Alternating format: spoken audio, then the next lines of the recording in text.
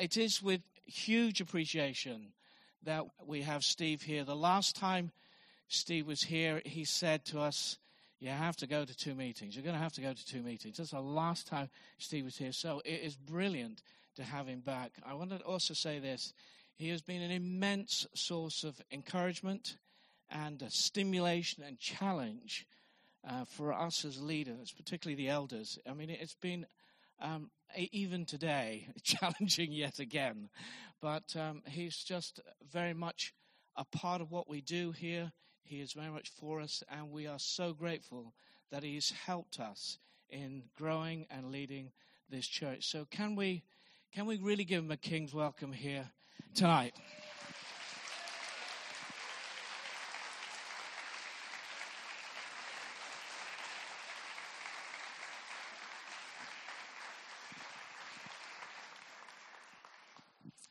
I have to say one other thing, actually. He runs the best leadership course I have ever been on in my entire life, secular, Christian, whatever, the best leadership course. It was absolutely brilliant.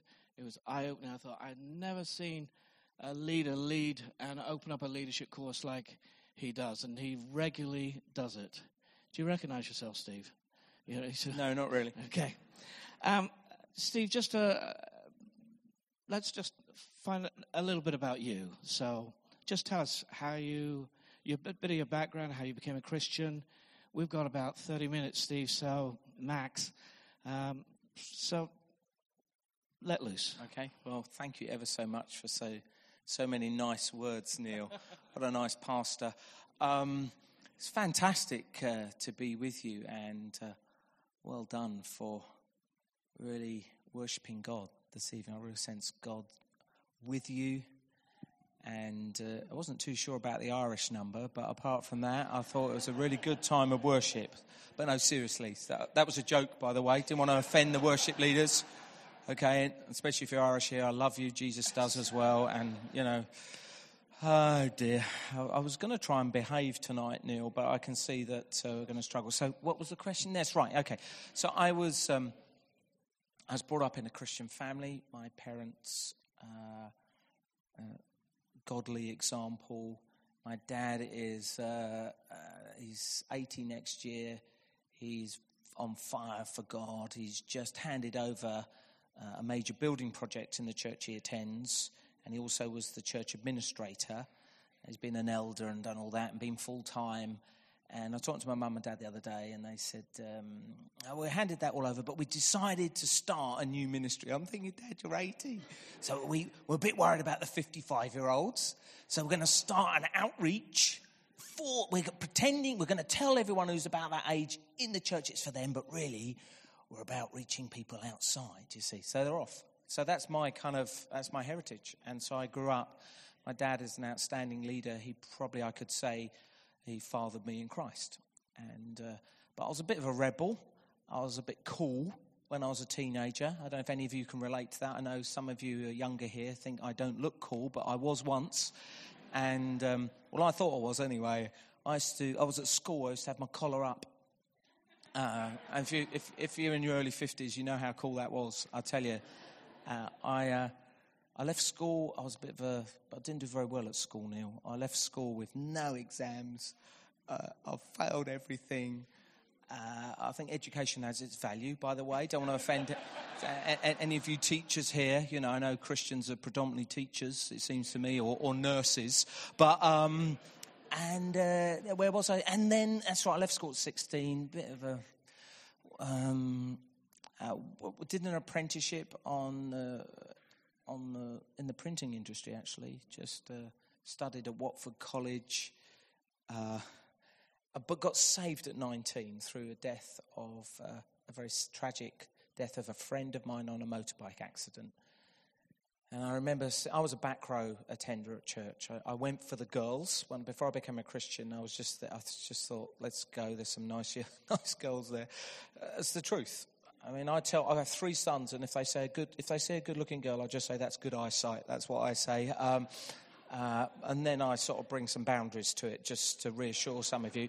But I was a back of the row kind of church attender, And I went to the funeral of a friend called Nick who died on a motorbike accident. And I was on the back row, and I said to God, I'll give you a chance. And I think that's a very arrogant thing now. I understand it, that's an arrogant thing. But God's big-hearted, yeah? And, man, he would take a chance. So I investigated Christianity seriously for 9 months. I thought if I'm going to give my life to something, I want to know what I'm signing up for. I got personally convinced that Jesus Christ was raised from the dead. That was the deal changer for me. And that was it. I'm in. And so, I mean, if he's raised from the dead, I don't do have you ever met any kind of sort of lukewarm Christians? They're kind of Christians, but they're not that happy about it. And come on. If he's raised from the dead, it's a complete game changer. Doesn't mean life's going to be easy. That's a different issue. That requires pastoral care and sensitivity and empathy, okay? However, but if we're just talking about biblical truth here for a moment, if Jesus is raised from the dead, it's a game changer. It should radically impact your life. And it did radically impact my life. So, Steve, how did you get into leadership, church leadership? What sort of propelled you? Well, I think first thing I got saved at 19. I got asked to open and close the doors in the church and to lead the Tearcraft stall. So that's where I started. I then took on leading a group and leading a bit of worship. And I thought, if I've got a group, I want to grow it. So I didn't want to just gather a group of Christians. I mean, God, how boring is that? I thought to myself, we're going to do something. So I actually multiplied these groups. And then we started hiring pubs, and I ran an alcohol-free bar for young people. I just thought, let's get out there and try and reach some people for Jesus. After finishing my apprenticeship, I went into business. I actually did quite well. I worked for a company, a part of the Siemens Group, and I was in sales and marketing. And I bought my first house when I was 21, and all my friends were still at university, paying for they weren't paying for their student debt. But anyway, it's different nowadays. You need to go to university. All my sons are going to university. It was a different era, so don't mishear me if you're 17 and I'm in trouble with the Irish and the parents now, and the teachers, and any nurse in the room. I've grown a church through offending people, Neil. I found that works. And so then what happened was I went I went into business, and I learned a lot in business. That really has helped me in leading a growing church. I did that till I was about 26, 27. Then I became a youth pastor in the church that I'd grown up in Bedford. Yeah. So from there you went to Catford, didn't you? Yeah. You moved to Catford. Is that Catford or Lewisham? Or is it in the borough of Lewisham? How does that work? We moved to Catford, which is in the borough of Lewisham. Okay. And I think. So you from Lewisham? Catford, really? Where do you live? Oh, right, Lee. Did you? That's fantastic. Well, when you're ever over, pop in. Yeah, okay. All right. That'll help the Sunday numbers. Well, that's really nice. And and you got a fan. Yeah. Without offending anybody. Yeah, Very good, say, Steve. So anyway, you went to... Where were we? You were in this... Somehow you got to this church. You were going to lead this church in Catford. And... I'd grown up in a provincial town called Bedford. I'd got saved and got married there to a beautiful girl called Deb. And we'd had our first 2 children. Ben was 3 at that point, and Josh was 6 months. And I felt that this could offend everyone in the room. I just realised I felt if we were really going to take the nation for Jesus, we had to go to the major urban centres. And I did some analysis because that's the way I'm wired. Like High Wycombe? Well, High Wycombe is kind of on the edge of London. Okay, let's put it that way. Okay, I worked out, I think it was a third of the population lived in 5 cities. London, Birmingham, Manchester, Liverpool, Newcastle, something like that. And I thought, well, my generation has to move to the urban centres if we're really going to reach the nation. And I'd grown up, my parents come from South London. I supported Crystal Palace, I still do. I thought they've done rather well this season, by the way.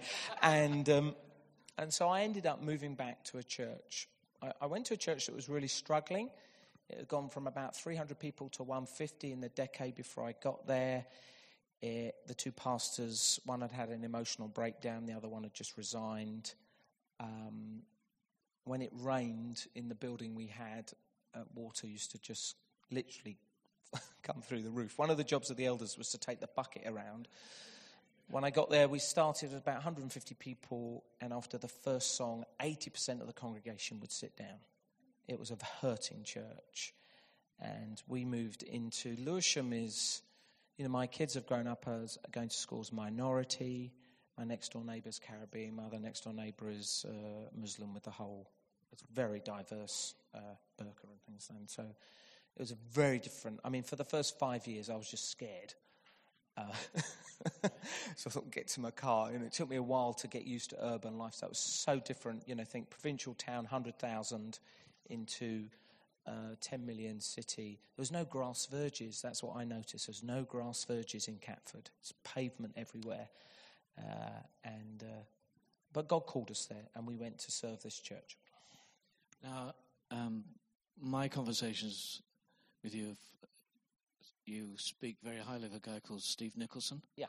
And he came on a weekend or a week or whatever, and just really spoke into the life of the church, prophetic. Yeah. Do you want to just run with that? Yeah, Steve Nicholson is a dear friend and is a mentor, really.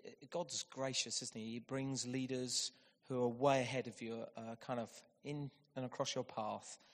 And if God provides that, it's a massive blessing. And so Steve Nicholson still is as part of the Vineyard movement. He leads a church in Chicago. He's responsible for a planting of over 700 churches in the States for the Vineyard. He grew up under John Wimber's ministry. So he was leading a church of about 100. He joined the Vineyard. It went through 1,000. And I was fortunate enough to get to know him and call him a friend. And 4 weeks after moving to Catford, he came with a prophetic team, and they brought a prophetic word in a kind of leaders meeting of about 10 people around someone's house about looking in the history of the church. There's a vision in the history. And I did that, discovered that the Catford Hill building that which was where the water came in, was originally planted by C.H. Spurgeon, out of C.H. Spurgeon's ministry, by a 22-year-old pastor.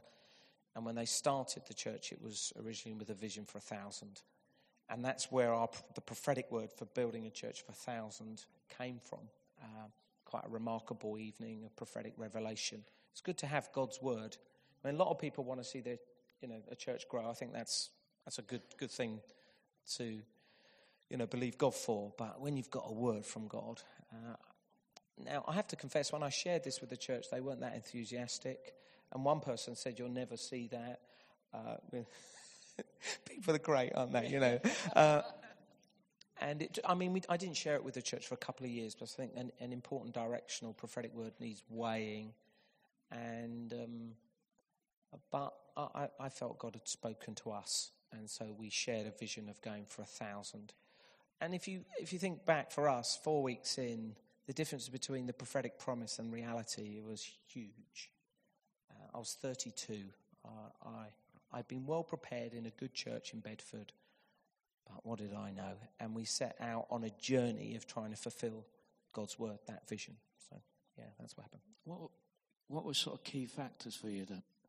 Because I'm just going way forward now. Steve leads a church 1,400 in over 3 sites and multi-site, but along the journey, how did you? What were there sort of pivotal moments, or?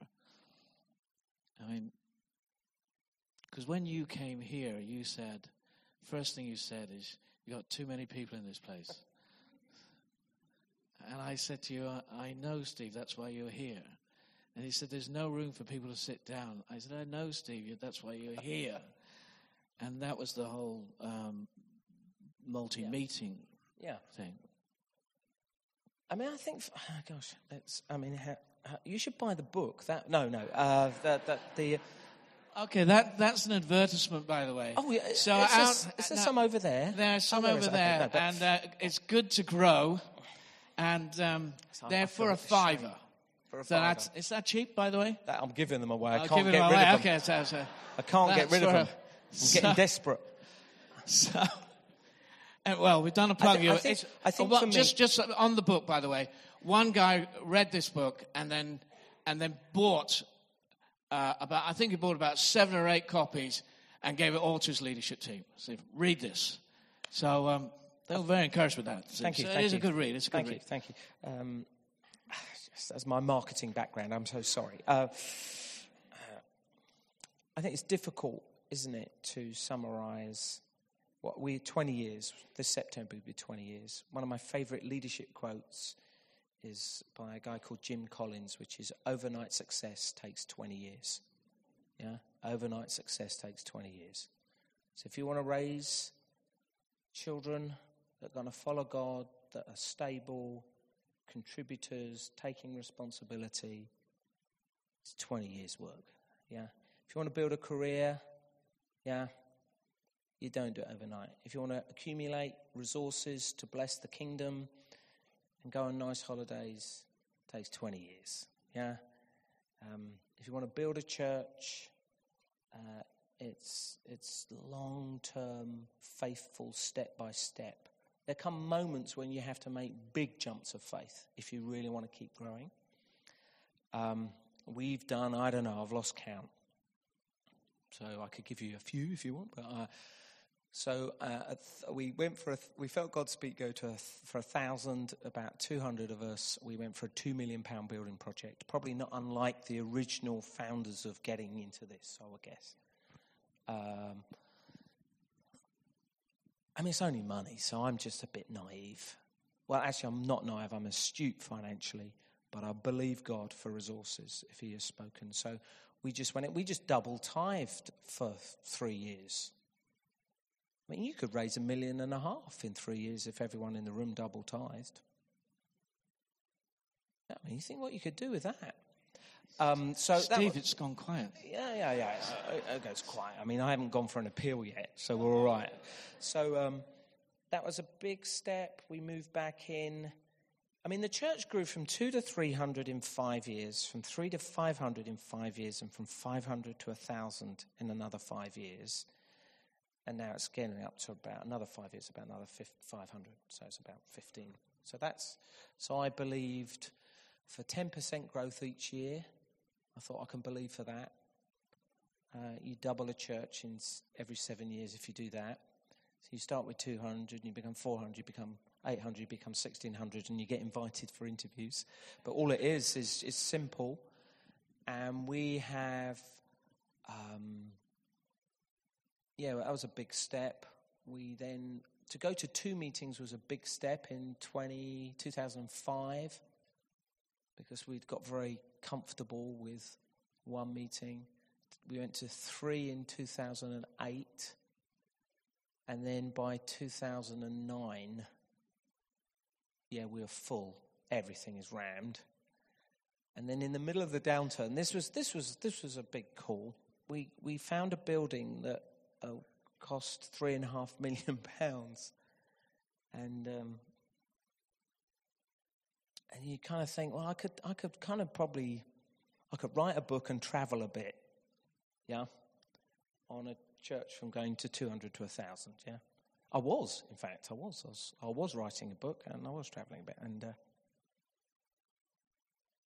there's a lot of people that need to hear about Jesus. There really is.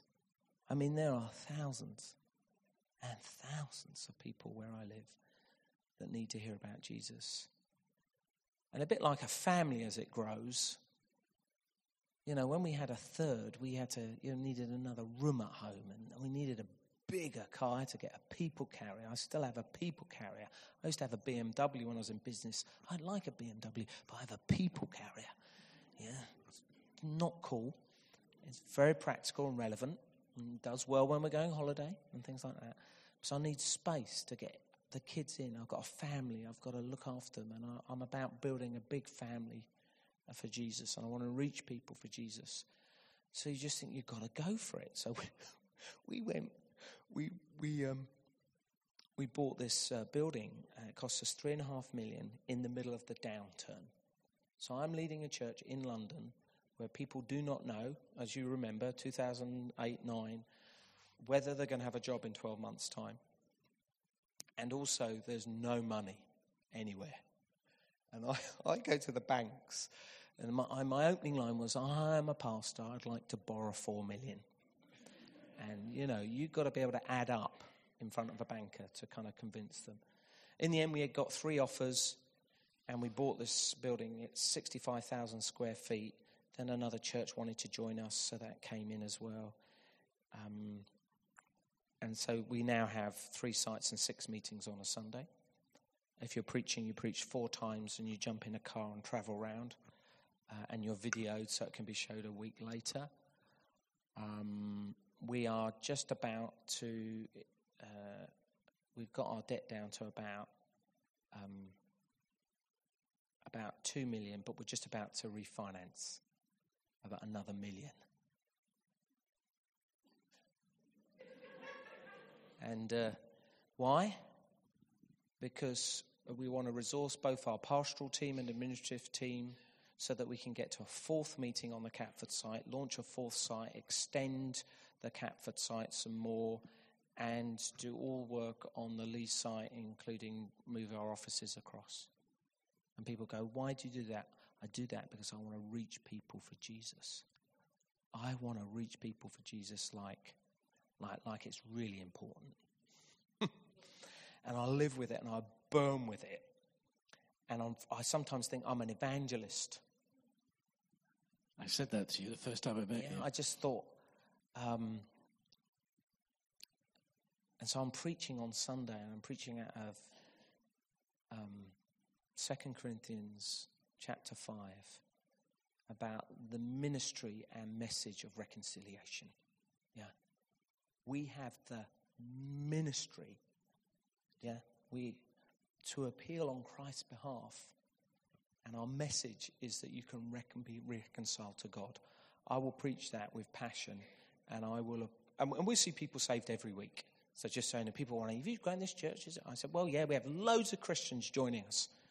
In fact, you can live in High Wycombe and come and visit your mum and come in down to Catford. We won't turn anyone away, but we will look to see people saved all the time. So I can sense it in myself now. I have a burning passion. And the other thing we learned was that you've got to have a prophetic vision. You've got to have a philosophy, a way of that you work out your core values, which for us is invitational and provide a next step. Very simple. Invite a friend, provide a next step. And then create space. So I think we're going to do 11 carol services this year. Okay? Could you just say that again, Steve? We'll be planning 11. We'll do them over a Sunday, and then the next weekend, Saturday and Sunday. We're going for 3,500 to 4,000 people in the room. I always think you'd never do enough Christmas and you never do enough Easter here. You you should, I don't know. How many carol services did you do, Neil? We did 3. Oh, that's good. Yeah, I'm encouraged. One, Steve. That's good. Well done.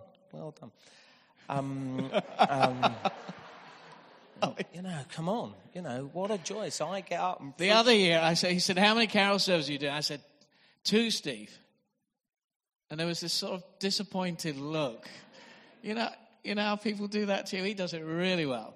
And he was disappointed. You mean you're not going for another one? I said, the resources, Steve, it's really, it's hard, He said, oh, come on, Neil, come on. So we've done 3. I feel to gear back a bit and say, well done, excellent. So I'm exhausted by the end of that. But why wouldn't you want to kind of pour yourself out to share Jesus at a time when people will come?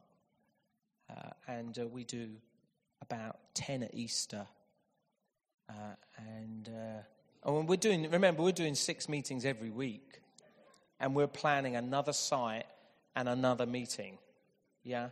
I say to my team, if you want to serve on this team, I want you to know it's pretty intense around here. You know, I hope you're up for you're up for it. I mean,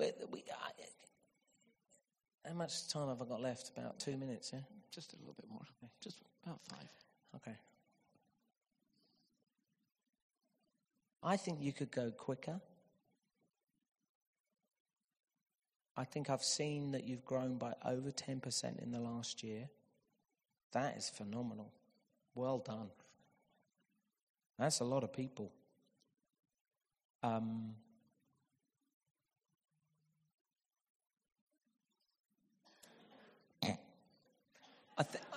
I say this without offending anyone? You know, I love Jesus and I love God's church, okay?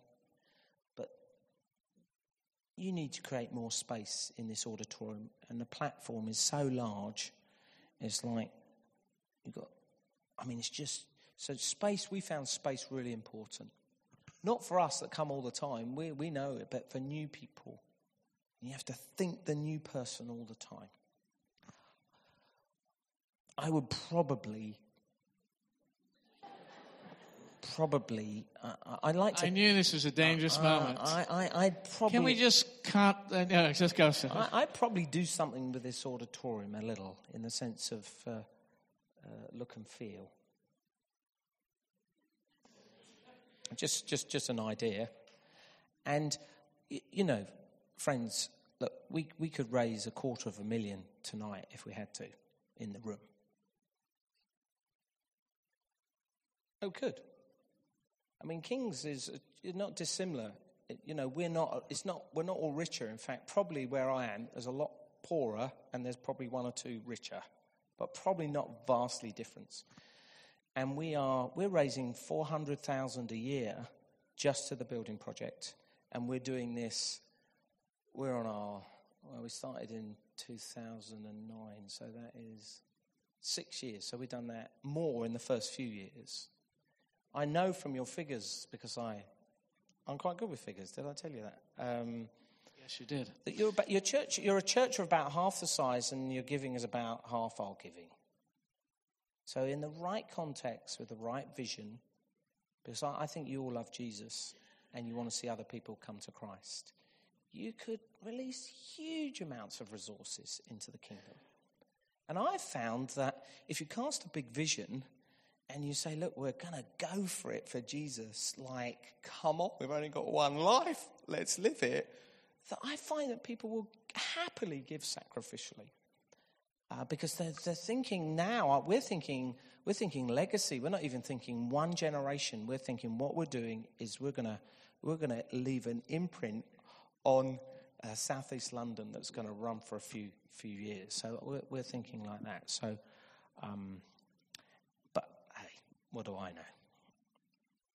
But you know, if you think it's for Jesus, we've double tithed for years. I mean, because it's just.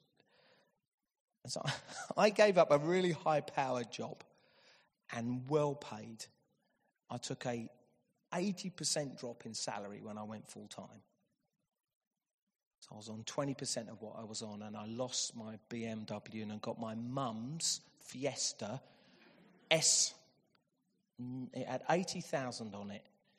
It was so old you had to lean forward going up hills, honestly. Because, so the money thing, I kind of died to that years ago. It was just like, I'm done there. So it just, yeah.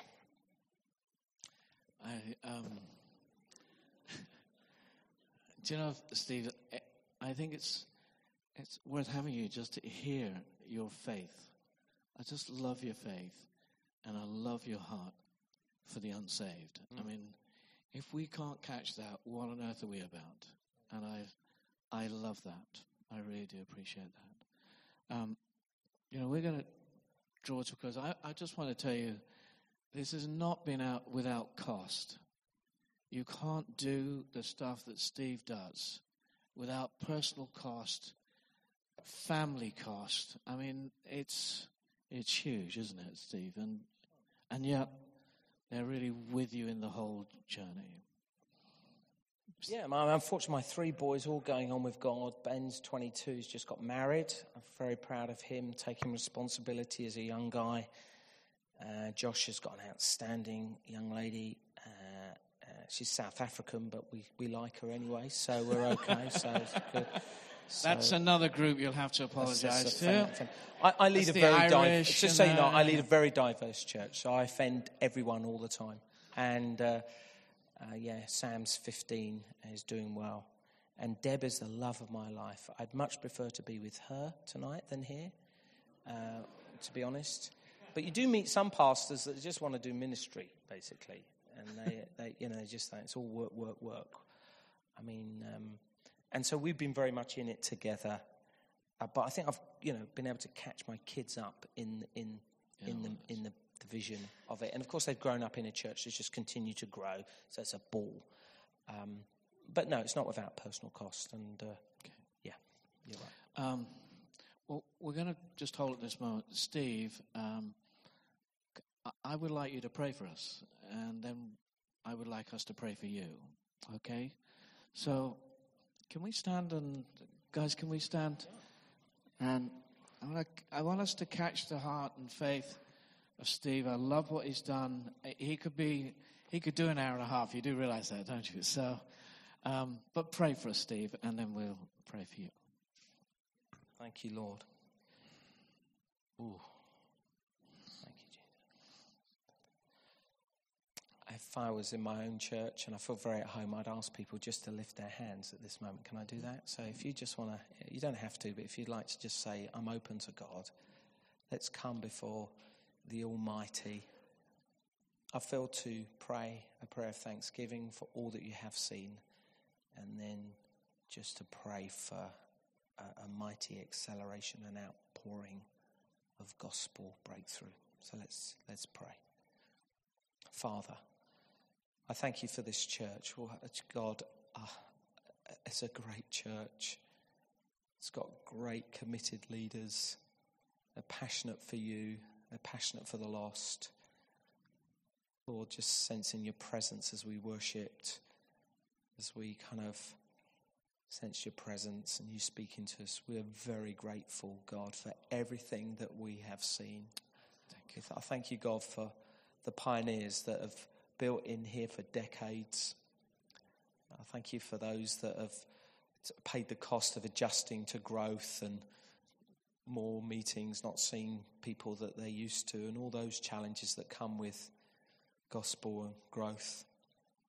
And Lord, if we won't see anything else, we're grateful that Jesus has saved us.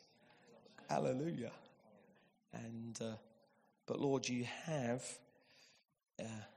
given us the ministry and the message of the gospel. And so I want to pray for this church. I want to pray for this church that it will continue to reach people for Jesus. Come, oh God, and we see more and more reconciled to you. I want to pray, God, I pray very quickly that 2 meetings will not be enough. I pray for other sites, other meetings. I pray for these type of pastoral challenges. How do we fit everyone in? I pray for 4 carol services. I pray for 3 or 4 Easter services. I pray for baptisms where there's only standing room. I pray, why, God, because High Wycombe and the regions beyond need to hear the good news of Jesus Christ. And so we ask you, Holy Spirit, won't you pour out upon this people that they would catch a vision. God, this great commission you've given us to proclaim Jesus. I pray for every resource. I pray for remarkable financial resource. I pray for faith, not for tens. I feel God say it's not a season of tens, it's a season of hundreds. You must just completely, it's as if you need a complete mind shift in what church life can and could be. And I pray for hundreds of people and hundreds of thousands of pounds that will be released into your kingdom and into the ongoing prospering of this church. I ask you, God, for it, to your glory and for your name's sake. Amen. Amen.